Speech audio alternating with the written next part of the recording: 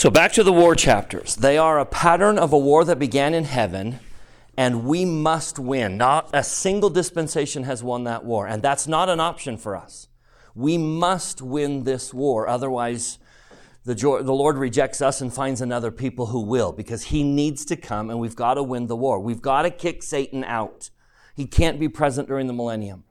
And again, it's not that Satan is bound and kicked out. What removes Satan? How do we win the war against Satan? How do we kick Satan out? He leaves because he has no room in our lives. And so we've got to be the people that kick him out of our lives so that he has no room to stay here. And so we're looking at these war chapters as the antidote on how to win that battle. Now, we saw last time that Amalickiah is a type of Satan. Understanding how he operates is phenomenal. That's one of the greatest insights I think I've ever gained in the Book of Mormon, is to see how the enemy operates. Years ago, when I was a young person, I remember thinking to myself, if I were Lucifer, I wouldn't come and tempt me to do something sinful and horrible. I would slowly integrate myself into your life until I had you. And then I read Alma chapter 47. And it was like, oh my goodness, that's exactly how he operates. I defeat Satan when I do one of two things, or do two of two things. I defeat Satan when I don't take a step down. Or if I have, how do I defeat Satan? I get back up to the mountain. That gives me all power over Lucifer. Okay, so let's get to what was Moroni doing while Amalickiah was gaining control and power over the Lamanites. Let's look at the other side. What is Moroni doing? So turn to chapter 48. So we did Alma 47 last time. So now let's go to Alma 48.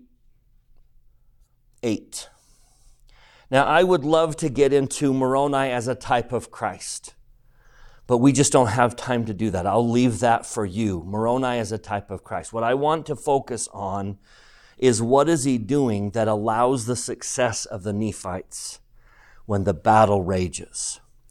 Let's start in chapter 1. We need to go back to Amalickiah. Verse 1. As soon as Amalickiah had obtained the kingdom, he began to inspire the hearts of the Lamanites against the people. Verse 2. He did inspire their hearts. Now, why? He has two motives. Number one, in verse 2, what's his motive number one? What is Satan's number one motive? He wants to rule over all the people. His greatness is his motive. My greatness, and I want to be ruler over all. Now, what's his unspoken but obvious second motive? Verse 4.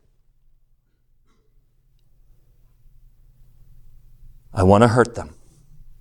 I want to hurt the Nephites. I want to rule over everyone, and I want them to suffer and be in pain. So I think that's very telling of Satan's motives. I want to rule over everyone, and I want those who didn't choose me as the Redeemer to suffer. Now notice verse 5. He's pointing, who does he appoint as captains of the army? Why the Zoramites? Nephite impostors. Now, I'm going to pause and comment on that in just a minute. But that's the situation. A man who's thirsting for the destruction of the Nephites and wanting to rule over them, who has appointed Zoramites as chief captain. Now, how do we defend against that? One defense, obviously, is don't come down from the mountain. Stay in your covenants. President Nelson said, well, we'll see this in just a minute, but let me say it now. President Nelson said that when the renovations on the Salt Lake Temple are done, where will be the safest place during an earthquake in Salt Lake City to be? In that temple. That will be the safest place to be if there's ever an earthquake. And then he said, in the turmoil of your life, where is the safest place to be? In your temple covenants. I have all power over Satan until I let him in. But there are some other suggestions we need to talk about. So, verse 7, notice going back to the first one, Moroni, on the other hand, was doing what? He was preparing the minds of the people to be faithful unto the Lord. The only way we lose this war, is if we break our covenants. But now today's point is in verse 8. What else is he doing? Tell me what I need to do if I really want to defeat Satan. What's he doing in verse 8? He's strengthening what? Go to verse 9. The weakest parts. He's strengthening the weakest parts. When they attack, when the Lamanites attack, where are they going to come? Go to chapter 49. Where are they going to come? Starting in verse 1, where do they see them first? Ammoniah. Now, why is that significant? Why are they going to Ammoniah? Alma, Amulek, women burning, children burning. They've already destroyed that city. The Lamanites have already destroyed that city. So tell me where Satan coming first. Where he's won before. He's coming back to where he's had success. Now, lesson. What was Moroni doing with Ammoniah? I'll go to verse 3. Verse 3 is, they came back because the Lamanites had destroyed it once. They supposed it would again become an easy prey for them. There's the strategy of Lucifer. Now verse 4. They were disappointed because... Okay, so lesson number 1. If Satan has had success in the past, have you rebuilt your Ammoniahs? Was your repentance sufficient to rebuild Ammoniah? Or is it still a weakness? Now, where do they go next? Jump down to verse 12. Where do they go next? Noah. Tell me why. Supposing that it be the next best place for them to come against the Nephites. I want you to read verse 14 and 15 and tell me why they went to Noah. It had hitherto been what? A weak place. In fact, go to verse 15. What do we add? As the city of Noah had hitherto been the weakest. So tell me what Moroni's been doing. Tell me what Moroni's been doing. Here's a hard thing. Here's a harsh reality. He has been identifying where are we the weakest and then strengthening it. Now that requires a huge dose of humility. To say to yourself, what are my weaknesses? We don't like your weaknesses. Can I give you an example? I knew we wouldn't have time to do this, but normally I would hand out a blind spot test. Do you know how you have a blind spot in your eye? Where the optic nerve gathers the information from all the cones and retinas, there's no cones and retinas. So where the optic nerve is, there's no cones and retinas, and so you have a blind spot. So why don't you see holes in your vision? 2 reasons. Why don't you see holes in your vision? Number 1, this eye is not blind where this eye is. And so I see clearly in this eye where this eye is blind, and vice versa. But even when I close my eyes, I could show you have a blind spot. But why don't you see a hole in your vision? The brain does not... the brain, not only is it awesome, but what? The brain doesn't like holes in our vision. So what does my brain do? It fills it in. And I would suggest that our human nature does not like to admit what? We don't like to admit weakness. We do not like to be weak. Our society says weakness is a negative quality. But may I simply teach what's the correct doctrine about weakness? Our society says weakness is a negative attribute. You're not allowed to be weak. But what is the doctrine? You all know it. Ether 12:27. Give unto I give unto men weakness as a gift. Your weakness is his gift to you. Why? So you and I can partner with each other. Your weakness is God's gift to you if you what? Should we read it? We should probably pull this up. You got to see this verse. This verse is, I think, one of the great doctrinal contributions of the Book of Mormon. It might give us, right? It doesn't necessarily give us humility. Whoops, I don't want that one. I want this one.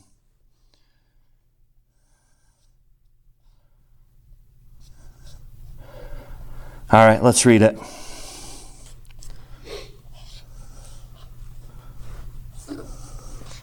Can we read it? Please, James. And if men come unto me, I will show unto them their weakness. Now here's the doctrine. Ready? I give unto men weakness that they may be humble. And my grace is sufficient for all men that humble themselves before me. For if they humble themselves before me and have faith in me, then will I make weak things become strong. I love this word. Your weakness is what? A gift. If you do what? If you humble yourself. I believe the message of the Book of Mormon is, in order to win the war against Satan, you must be humble enough to identify what is your Noah. How is he going to win? And then fortify it. So allow me to give you 2 suggestions on how to identify your weakness and fortify against it. Suggestion number 1, I'm going to put a link in this week's class. A couple days I'll upload the recording, and there's going to be a link on that page to a marvelous talk by then Elder Oaks called Our Strengths Can Become Our Downfall. I'm going to suggest one of the best ways to identify a weakness is to look for a strength. What you do well is almost without fail your potential weakness. Think about a few examples. Someone who's really intelligent. Now that's a huge gift and that's a huge asset. They're very intelligent. But what often comes with intelligence? When they are learned, they think they are wise. They hearken not unto the counsels of God, supposing they know of themselves. Therefore, their wisdom is a weakness. Their strength has become a weakness. Elder Oaks tells a story about a man who had the gift of healing. Now, what a tremendous gift. A gift of healing. Tell me how that might become a weakness. You're sick? You're sick? Come, and I will heal you. And the strength now becomes a weakness. People who have an incredible ability to love are often deceived by their ability to love. They don't know when to walk away because their emotions tie them so much to someone.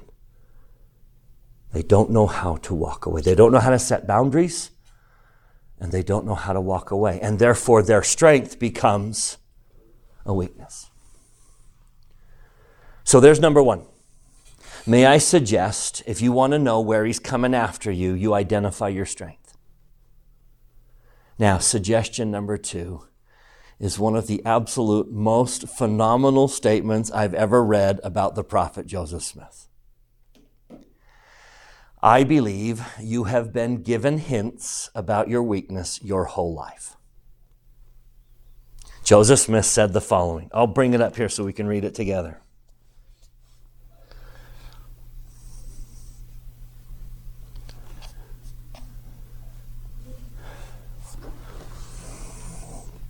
Man, this blows me away.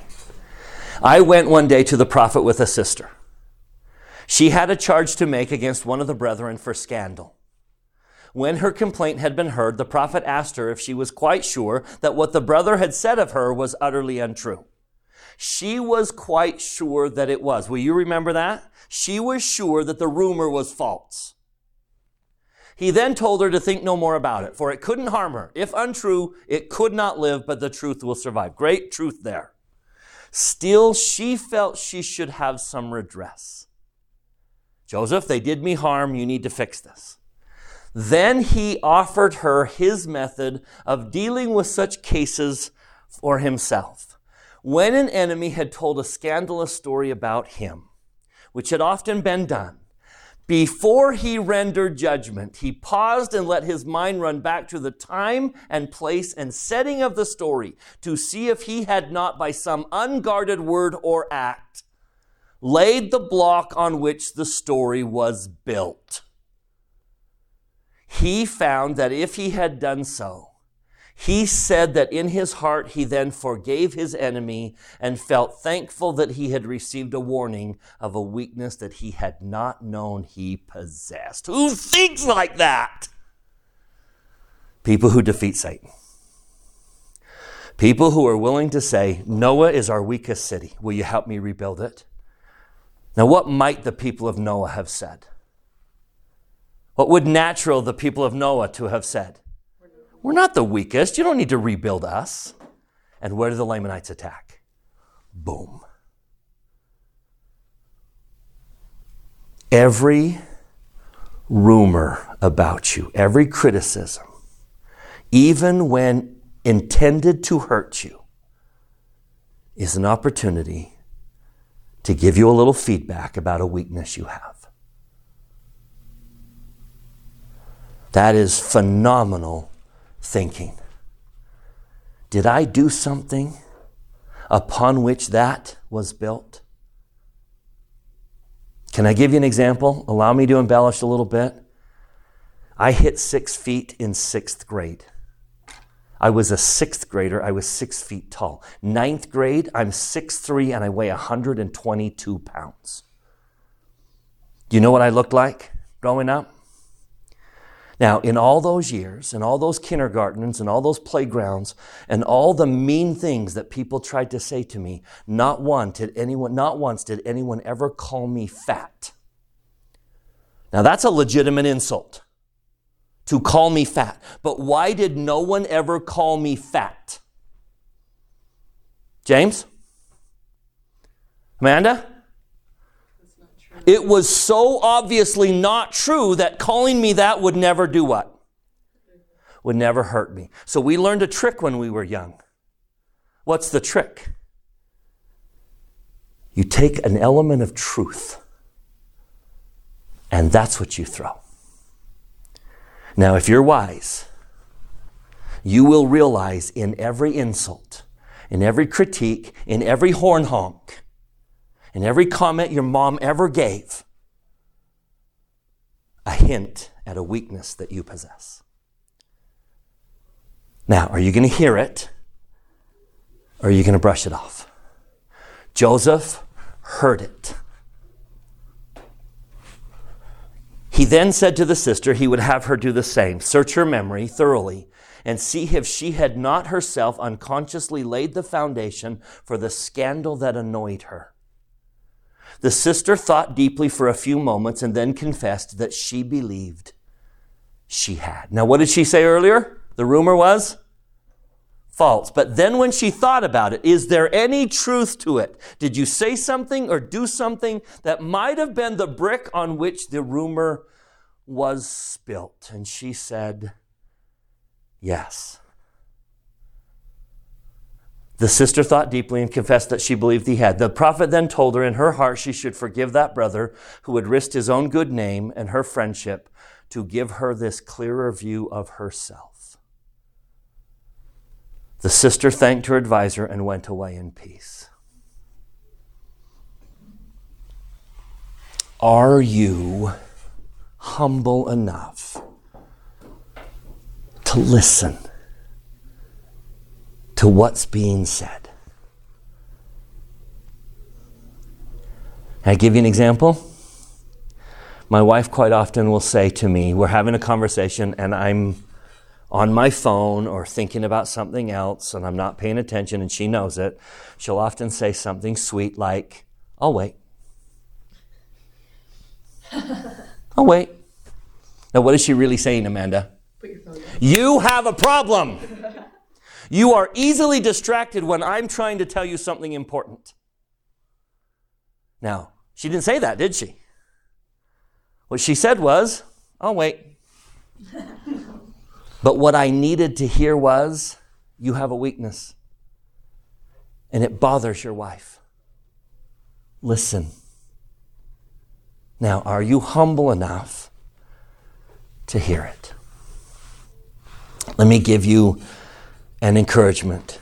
What's the balance between, like we all have, you said our weaknesses are connected to our strengths. What's the balance of like focusing on your weaknesses to the point where it like starts to take away part of your strength? Then that is now your weakness. Do you see? Obsessing over my weakness is now my weakness. So obsessing over a flaw might really be the weakness. And so there's the balance. How do I acknowledge a weakness knowing that I have a tendency to obsess over it? And you have to answer that question. But when you finally recognize what the weakness is, because I was humble enough to hear, now are you humble enough to fix it? Do you see what the Book of Mormon seems to be? I love the city of Noah. I can't wait to find out where it is. Because if I could have a little piece of dirt from the city of Noah as a reminder of what that city stands for, are you willing to ask the questions? Where am I weak? That's a tough question to ask. But it takes a little bit of, you know what? I know what I'm going to do. I'm going to obsess over it. Okay, there's my weakness. Not that one. This is my real weakness. Obsessing over my weaknesses is my weakness. Because I want to be right. And there's my strength. That often becomes. Does that help? All right, let me give you another one. Then President Elder Boyd K. Packer. Whoops. I love this one. Can't wait to meet Patriarch Lee too. Elder Packer said, let me share with you something I learned from S. Norman Lee, once our stake president, then our patriarch in Brigham City. Shortly after we were married, I was invited to speak in a sacrament meeting. Patriarch Lee was seated on the stand. As the meeting closed, he said to me, that was a fine talk, Brother Packer, but may I point out that the correct pronunciation of this one word is as follows. To which I replied with some impudence, oh, is that so? Later, I felt very ashamed of myself, and I called Patriarch Lee and apologized. I thanked him for the correction and invited his continued interest. Shortly thereafter, I was called to the Stake High Council and on frequent occasion spoke in meetings where Patriarch Lee was in attendance. Always he would compliment me and then add a correction or a suggestion. Always I tried to respond with sufficient appreciation to encourage him to continue his interest. A desire to learn is one thing. An expressed willingness to be taught and to be corrected is quite another. I have found, and we have taught our children, that there is always a Patriarch Lee type. Someone, usually someone older and experienced, who knows much about the challenges you face, whether they be spiritual or temporal. It is worth inviting them to help you. While there is great value in seeking a personal interview to receive counsel, what I am talking about is something else. It is an unstructured process with counsel and suggestions offered in bits and pieces, and you responding with thanks. There's the skill. I recognize the bits and pieces that are coming, and I'm thankful for them. That process survives only where there is a genuine desire to learn and an invitation to those who can teach and correct you. That invitation is not always in words, but more in attitude. Once when I returned from a mission tour totally exhausted, my wife said to me, I've never seen you so tired. What is the matter? Did you find a mission president who wouldn't listen? No, I replied. It was just the opposite. I found one who wanted to learn. Many will say they will want to learn, but will feel threatened if there is the slightest element of correction in what they are given. He wanted to learn. That president now sits in the council of the 12 apostles. It was M. Russell Ballard. He wanted to learn. I have learned that few respond when that kind of teaching or correction is offered, and fewer still invited. But the Book of Mormon seems to suggest if you want to win the war against Satan, you have to be willing to acknowledge that God has given you weakness. It's a gift. If you will humble yourself and partner with him to strengthen it. If you ignore it, if you pridefully think it's not a problem, if you don't want to admit that you have a weakness, guess where the Lamanites are coming? And they will pour through that city and into the heart of your land. Let me leave. Yes. I have a very sincere question. I'm not joking at all, but I am very curious. Like, what if a particular issue I have is with this tendency to turn my goal-setting achievements. Like, I'm very good at staying organized. I set a goal and I accomplish that goal, but then I tend to go way too far into like a perfectionistic tendency to where I then get clobbered by my own expectations and end up pulling myself back down. I was just thinking over the last few months, I have been deeply struggling with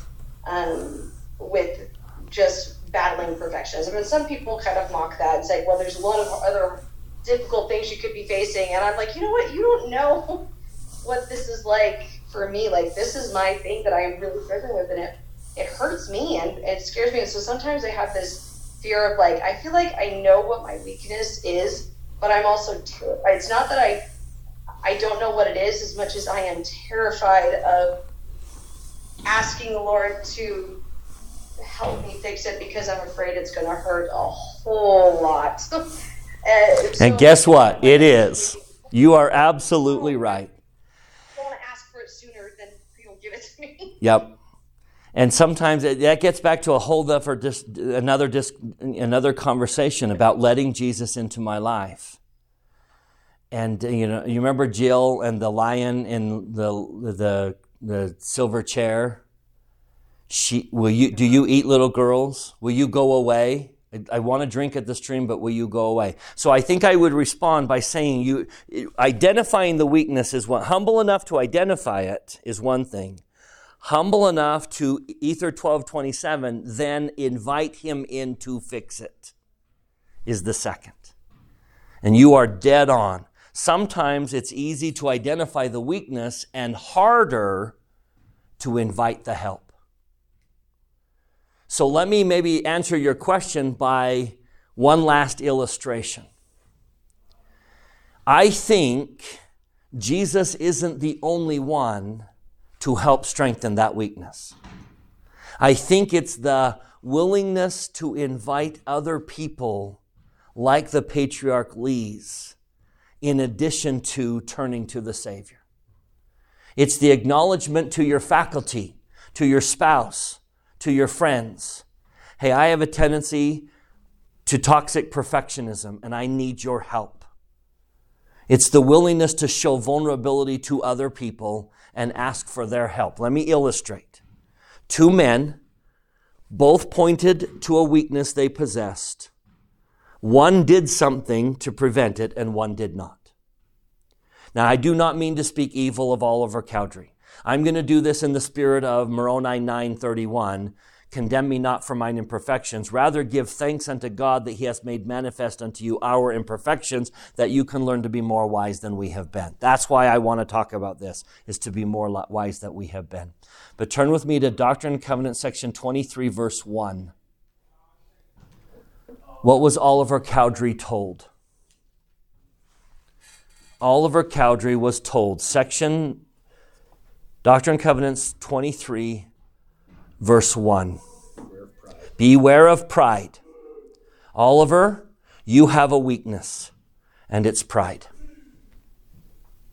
Now, do you in the history of the church see Oliver doing anything to check his pride? To prevent him from manifesting pride? I love Alma 15, where Alma and Amulek go into Sidon after Ammoniah was... They wouldn't leave until there was a check on their pride. Do you find anything in Oliver Cowdery's life to check his pride? If you were to go read the accusations against him at his excommunication, why was Oliver Cowdery excommunicated? One word: pride. Now, go to section 23, verse 9. 24, sorry. What was Joseph Smith told? Joseph, you have a weakness. What is it?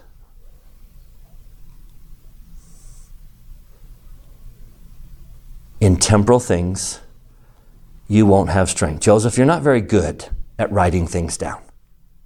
Case in point, can anyone tell me how the Melchizedek priesthood was restored?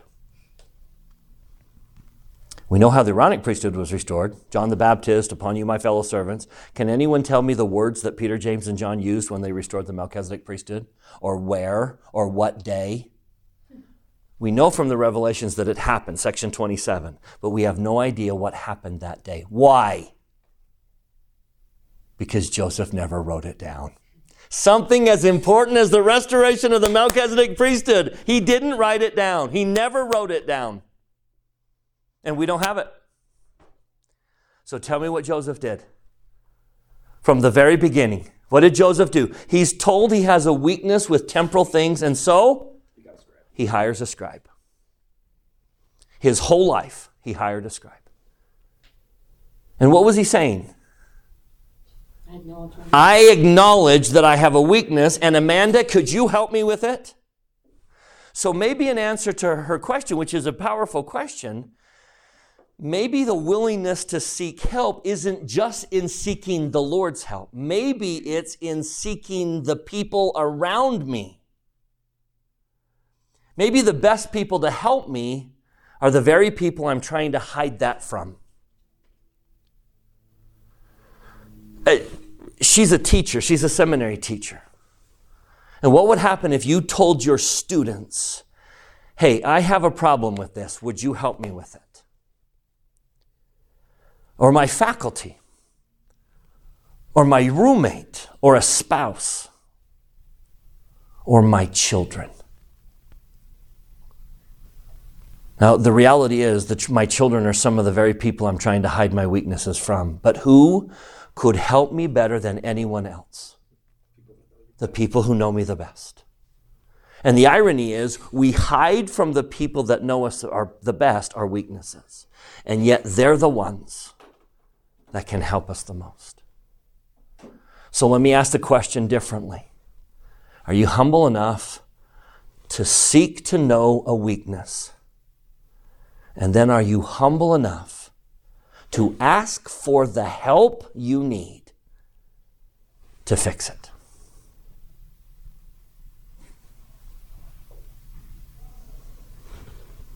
Okay, now we have to move on. Any thoughts? I was just going to say, I've done dance, my whole life, and, you spend, the whole year getting ready for this competition, then you go. It's your one, 3 minutes to perform, and there's judges judging you. And I used to hate when the judges would send back their notes. And I'm just but we did our best, that was the best we could do. But I have seen, as I got older, I was they're not doing it to be mean. They have no idea who I am. They're just doing it so the performance looks better, right? And I got to see, as I go back and I watch, all my old dance videos, the progression I had as I took it as less of a complaint and more of a help. And, a gift. Yeah, the gift. A gift. Mm-hmm. And then I've noticed in my own life, you were saying, I take this advice from total strangers, but then my mom tries to give me a critique, and I'm you have no idea what you're talking about. That's right. I just dismiss it. And now I treat my mom like I do those judges that I used to highly favor their opinion. Life has changed a lot. You learn a lot more when you accept. Yep. I believe that is the secret to winning the war. God gave me weakness. It's a gift. so that I partner with him and with the people who know and love me the most to fix it. If they had just told me I did good my whole life, I never would have gotten that. I never would be who I am today. And I'm grateful for the people who were honest enough to say, you have a weakness. Can I help you fix it? But it takes that listening ear, doesn't it? It takes that humble listening ear, and it takes that humble, would you help me with this? Would you slap me every time I do that? You bet I will. But you're really helping me. Okay, so lesson number, what are we up to? 3. Be willing enough to identify your weakest cities and build them up. All right, lesson number 4. Let's go to that battle. Turn with me to Alma chapter 49. When the Lamanites attack, what happens? A couple insights. I want to throw in a couple insights while we're here. So they supposed that Noah would be the best place to... We left off on verse 15. I love verse 16 and 17. It makes me laugh all the time. Moroni had appointed Lehi to be chief captain over the men of that city, and it was the same Lehi who fought with the Lamanites. Now it came to pass, when the Lamanites found that Lehi commanded the city, they were again disappointed. I want the Satan's angels to be disappointed at me. I want Satan to wake up. Oh, Bryce is there. Dang it. I wonder how disappointed they are that Russell Nelson leads the church today. I think it is a sign of who we are, that they are disappointed that we're in charge. Total side note. All right, so they attack. Now, watch what Moroni had done. Verse 18, the Lamanites could not get into their forts of security by any other way save by the entrance, because of the highness of the bank which had been thrown up, and the depth of the ditch which had been dug round about them. Now, verse 20, they were prepared, yea, a body of their strongest men with their swords and their slings, to smite down all who should attempt to come into their place of security by the place of entrance. So they're just going to slaughter anyone who comes in through the entrance. Now, what if you try and come over the sides? So there's a huge bank and a ditch. Well, verse 19, what happens? The Nephites were prepared to destroy all such as should attempt to climb up to enter the fort by any other way. What's going to happen here? Look at verse 21. End of verse 21, there was an immense slaughter coming in the entrance. There was an immense slaughter. So then they try and go up the sides. What happens in 22? Now, when they found that they could obtain no power of the Nephites by the pass, they began to dig down the banks of earth that they might obtain a pass to their armies, that they might have an equal chance to fight. But behold, in these attempts, they were swept off by the stones and arrows which were thrown at them. And instead of filling up their ditches by pulling down the banks of earth, they were filled up in a measure with their dead and wounded bodies. Now look at verse 23. And thus the Nephites had all power over their enemies. I've been saying it this whole time. You have all power over Satan. He cannot win. If you stand in your covenants, if you're willing to strengthen your weak spots, you have all power over Satan.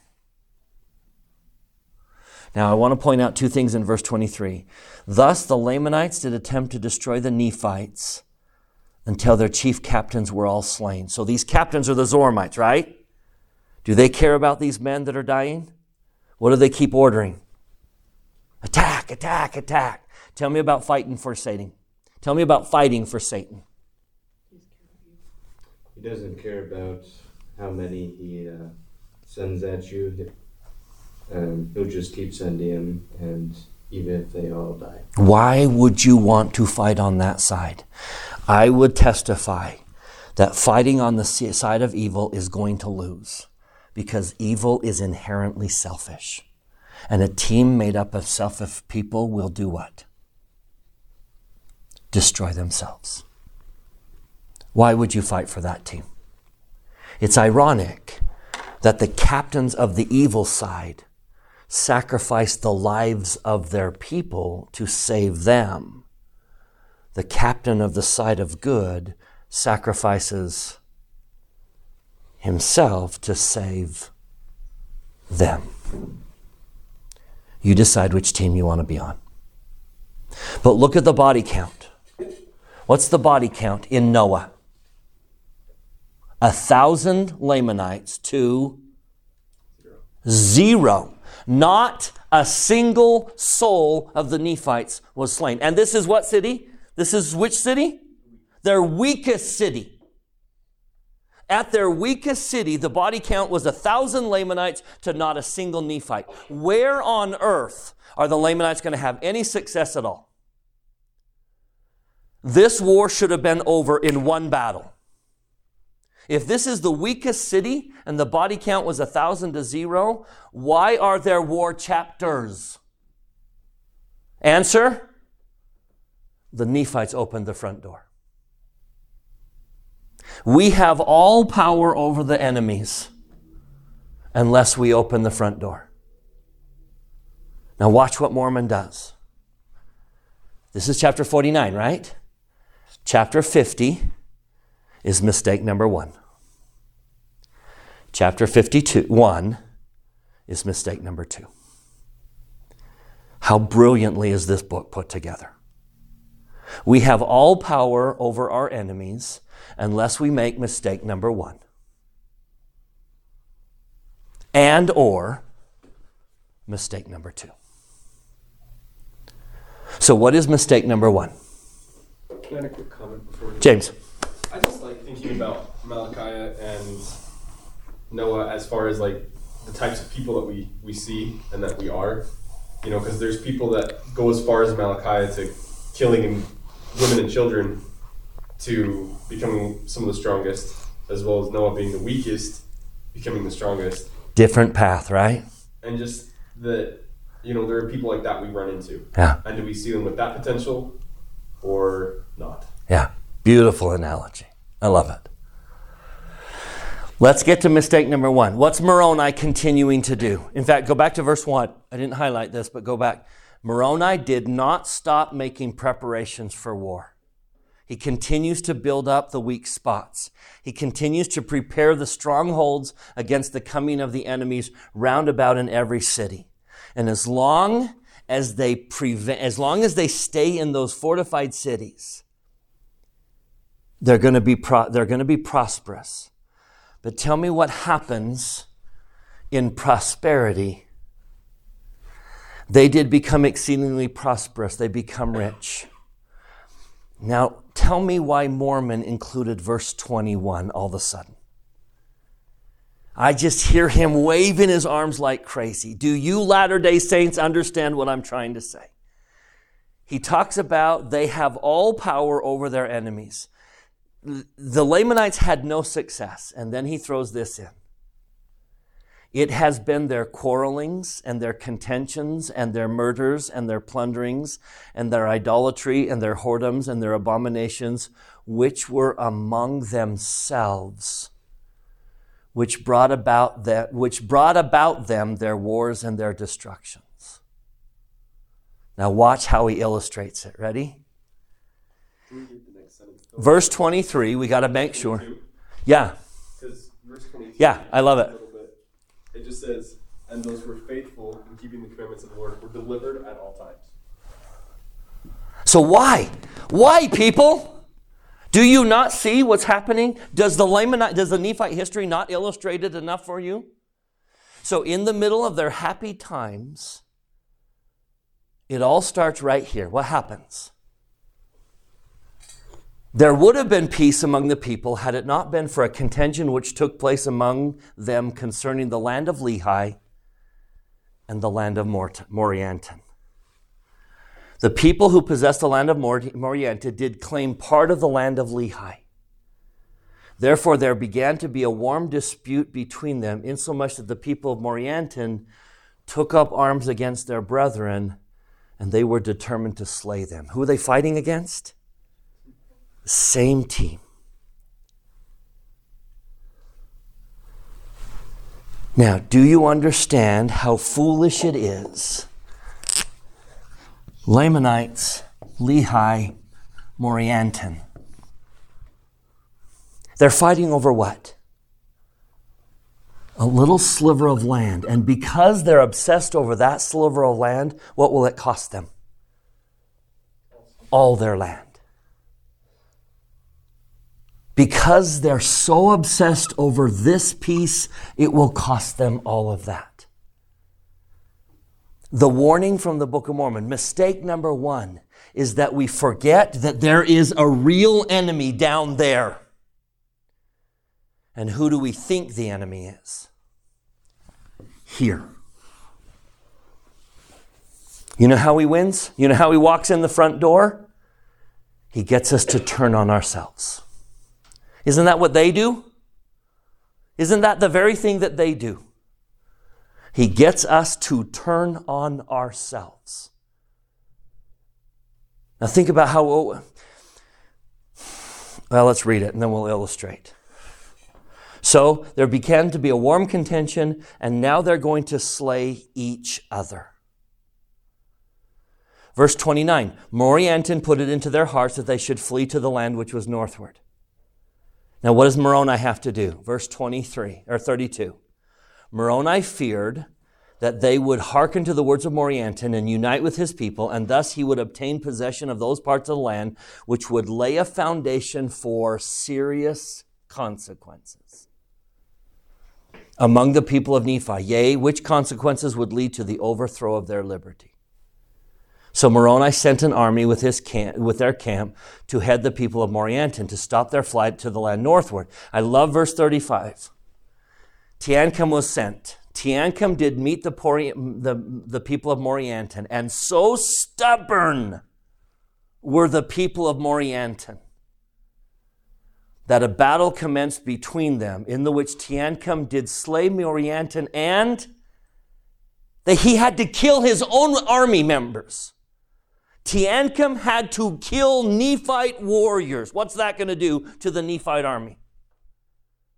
He is weakening his army because of the fight amongst themselves. He has to kill a whole segment of the army and took them prisoner and returned to the camp of Moroni. Because why?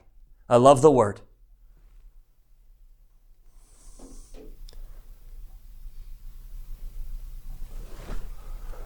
Now,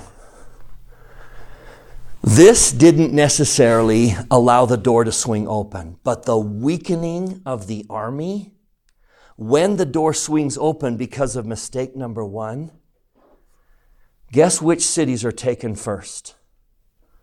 The first city that was taken is Moroni. Starts here in 23. Moroni was taken. And then Nephi was taken. And after that, Lehi and Morianton. So, no, this didn't open the door, but what did this do? It unlocked it. It unlocked it. It weakened the defenses. And we fell. Allow me to testify from the Book of Mormon. If you think the enemy is here, then that real one walks in. Now think about what's happening in our society. When a husband thinks the enemy is his wife, or the wife thinks the enemy is her husband, or parents think the enemy are their children.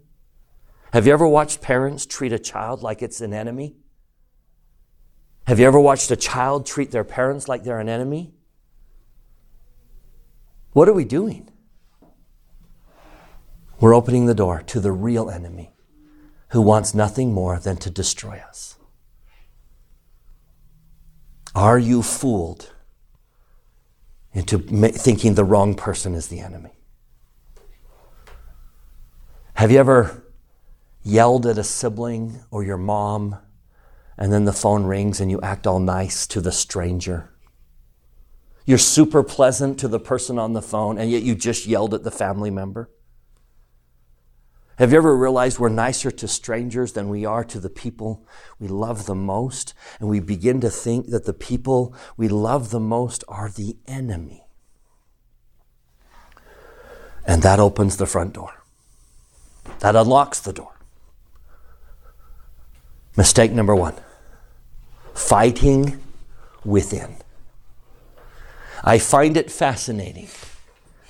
Let's read the proclamation. Let's read from the proclamation. I think I pulled it up. Let's read this sentence before the purple. You want to know what the proclamation means to me? That's what the proclamation means to me. I think about this document a lot. Let's read this sentence. Happiness in family life is most likely to be achieved when founded upon the teachings of the Lord Jesus Christ.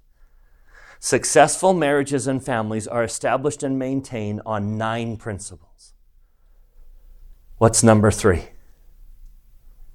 Repentance. And what's number 4? Forgiveness. Otherwise, we think the wrong people are the enemies. Mistake number 1. Don't make mistake number 1. All right, what's mistake number 2? Chapter 51. I think you know the story, right? Summarize it. Verse 51, nevertheless, it talks about the established peace between Lehi and Morianton. Nevertheless, they did not long maintain an entire piece of the land, for there began to be a contention among the people concerning the leaders.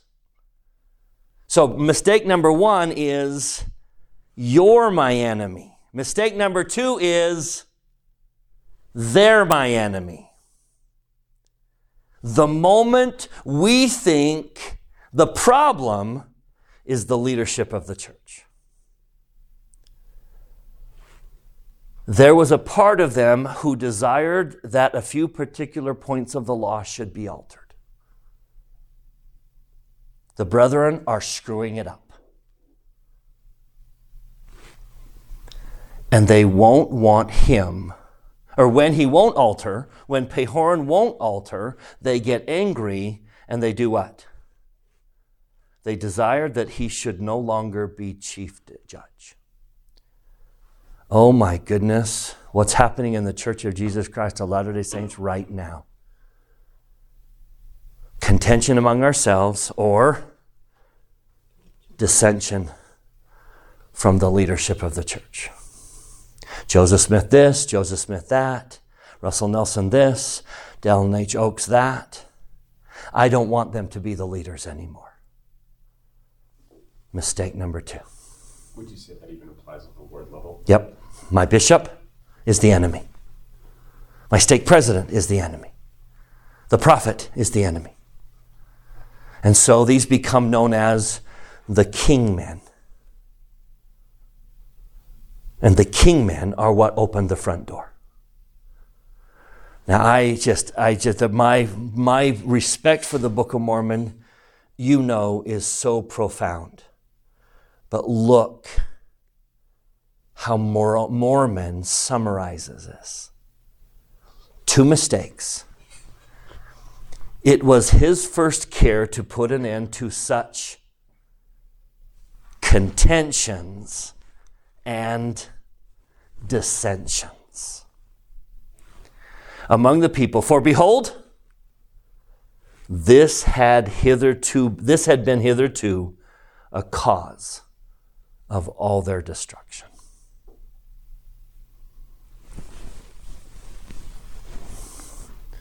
Do you hear Mormon waving his hand saying, there's the answer. Do you want to win this war or not? If you want to win this war, this is not the enemy. And this is not the enemy. That is the enemy. Don't forget that. While they are doing this, and while they are doing this, what does Mormon add in verse 9? Amanda, would you read that? Yeah. But behold, this was a critical time for such contentions to be among the people of Nephi. For behold, Amalickiah had again stirred up the hearts of the people of the Lamanites against the people of the Nephites. And he was gathering together soldiers from all parts of his land, and arming them and preparing them for for war with all diligence, for he had sworn to drink the blood of Moroni. What's he saying? What a foolish time for Latter-day Saints to be contending amongst themselves and descending from the leadership of the church, because why? The real enemy is coming for blood. And that's where we lose our souls.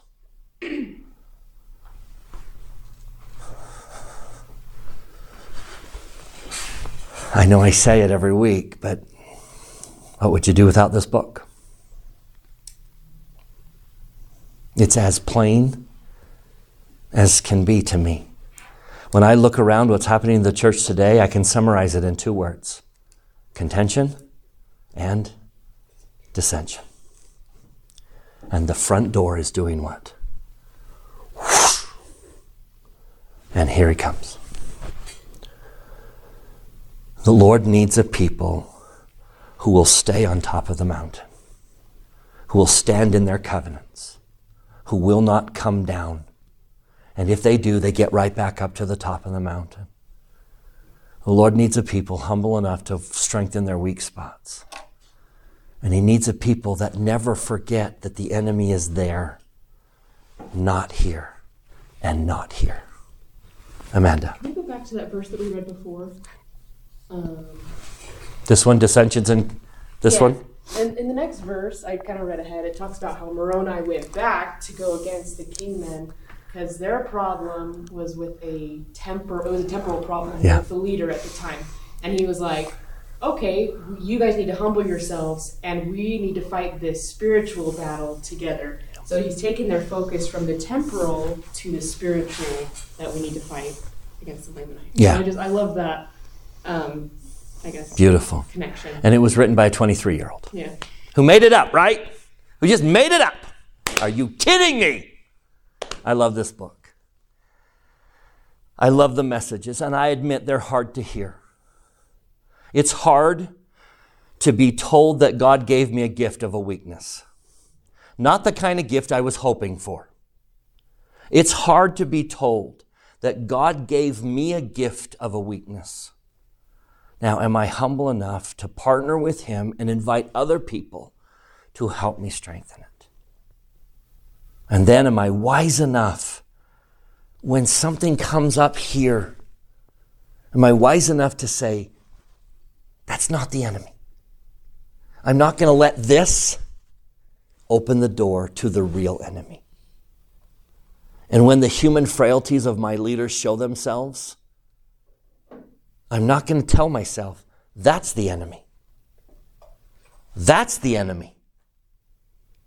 And I'm not going to be distracted. I bear you my testimony. Those who win the war against, and if it's not us, the Lord will find a people who will. But those who win the war against Lucifer don't open the front door. And they strengthen up the weak spots of their life. May we be that people is my prayer in the name of Jesus Christ. Amen.